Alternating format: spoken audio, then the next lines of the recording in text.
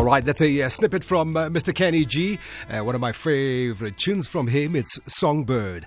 On SAFM, as I promised earlier, SAFM is in partnership with the Community Scheme Ombud Services to create awareness about the mandate of CSOS. SABC sports reporter Thabiso Mosia is at the Comrades Marathon and spoke a little earlier on to Mr. Lesiba Sishoka, Executive Director for Corporate Services at the Community Scheme Ombud Service. Okay, well, we are still coming to you live here from the Comrades Marathon 2023, where South Africans Tete Dijana as well as Gerda Steyn have won the men's and women's races in record-breaking fashion. Where we are positioned with CSOS, we are at the 2-kilometer water point mark. That's 2 kilometers to the finish line. So we've got an important job just to cheer them on and to get them over at the line when it seems like the line is far, but it's not too far. It's just 2 kilometers away. But we continue this afternoon telling you more about CSOS and the work that they do. And right now we are joined by the Executive for Corporate Services at the Community Scheme Ombud, Mr. Lesiba Sishoka. Big listener of SAFM, also Mr. Lesiba. Good afternoon. Hey, good afternoon, Thabiso, and to the listeners. Thank you. Great to have you here this afternoon. Maybe for the listeners who are not aware of CSOS, can you just give us background again what CSOS is all about? Well, the CSOS is actually a Section 3A entity of the Department of Human Settlements. What we do basically dispute resolution for community schemes such as estates. How we do it is the fact that you should be aware that people in community schemes often quite fight over small things or big things. It depends really. Some people fight over pecking. Some people fight over the number of pets that someone has because the rules do not allow. Some people, we had a dispute recently in which somebody dropped a watch while he was visiting a community scheme, and it was really a big fight between the person and the body corporates because he was saying the body corporates need to buy him the watch. And that's just one of the many, but we had an instance in which someone says to us, listen, this other neighbor of mine is actually buying meat every weekend and I am not a meat eater. And the other one says, yeah, but now she's every weekend. So those are some of the battles that we really encounter, and we help resolve them without people having to go to court. But we also register community schemes, and we do the rules for them, so we verify the rules for them.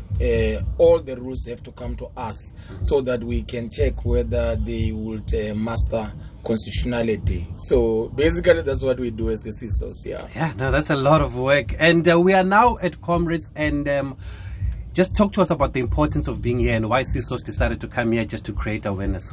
Well, we decided to come here because in terms of the Community Service Act, you need to register with the CSOS. So we are here to create awareness, but we are here to also support the people who are running in the Comrades, because many of them come from the communities we serve. We are also here to support one of our own, who is running in this race for the first time. She's a young lady from Limpopo, and we felt that she needs all the support from us so that we can encourage all our staff and young people to be active, because we all know the expression that says mensana or persana, which means a healthy mind in a healthy body. Okay, we're going to look out for her. As soon as she comes in, she'll hear all the cheers. But most importantly, you've also partnered with the charity Rise Against Hunger Africa here. Why was it also important for CSOS to partner with Rise Against Hunger Africa, and what are you hoping to achieve? Well, the CSOS is a learning organization because we represent people that are quite wealthy, that live a very good life generally in schemes and estates and so on. But we felt that we need to partner with a charity that reaches out to the poor in the rural areas so that we can make a social impact and make sure that we make a contribution to ensure that people can have their daily meals and so on. And this is a partnership that is new, but we are hoping that we are going to grow this partnership so that we have got a role to play in poor communities as well. I see there's a lot of visibility here at the water point mark. I saw you were cheering on at the runners. Are you enjoying your day? Have you enjoyed what's happened today? Well, we have enjoyed and we are continuing to enjoy. This is really a grueling race, a grueling human race of sweat, blood, and tears. And I think if you ask me if we're going to do it again tomorrow, we will do it again. You mean Comrades? You're going to run Comrades tomorrow? I'm going to be running Comrades tomorrow.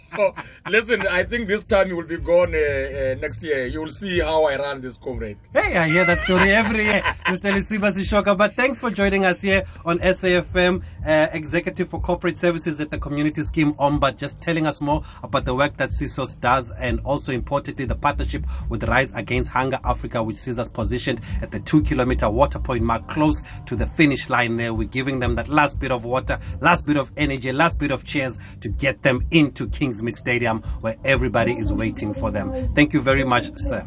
Thank you so much, Thabiso, and to your listeners. All right, thank you so much to Thabiso Mosia, SABC sports reporter, with an update from the Comrades Marathon. 3 o'clock on SAFM. Time for SAFM News with Greg Host. Independent and impartial. This is SAFM News. Thank you again, Ernest. SIU probing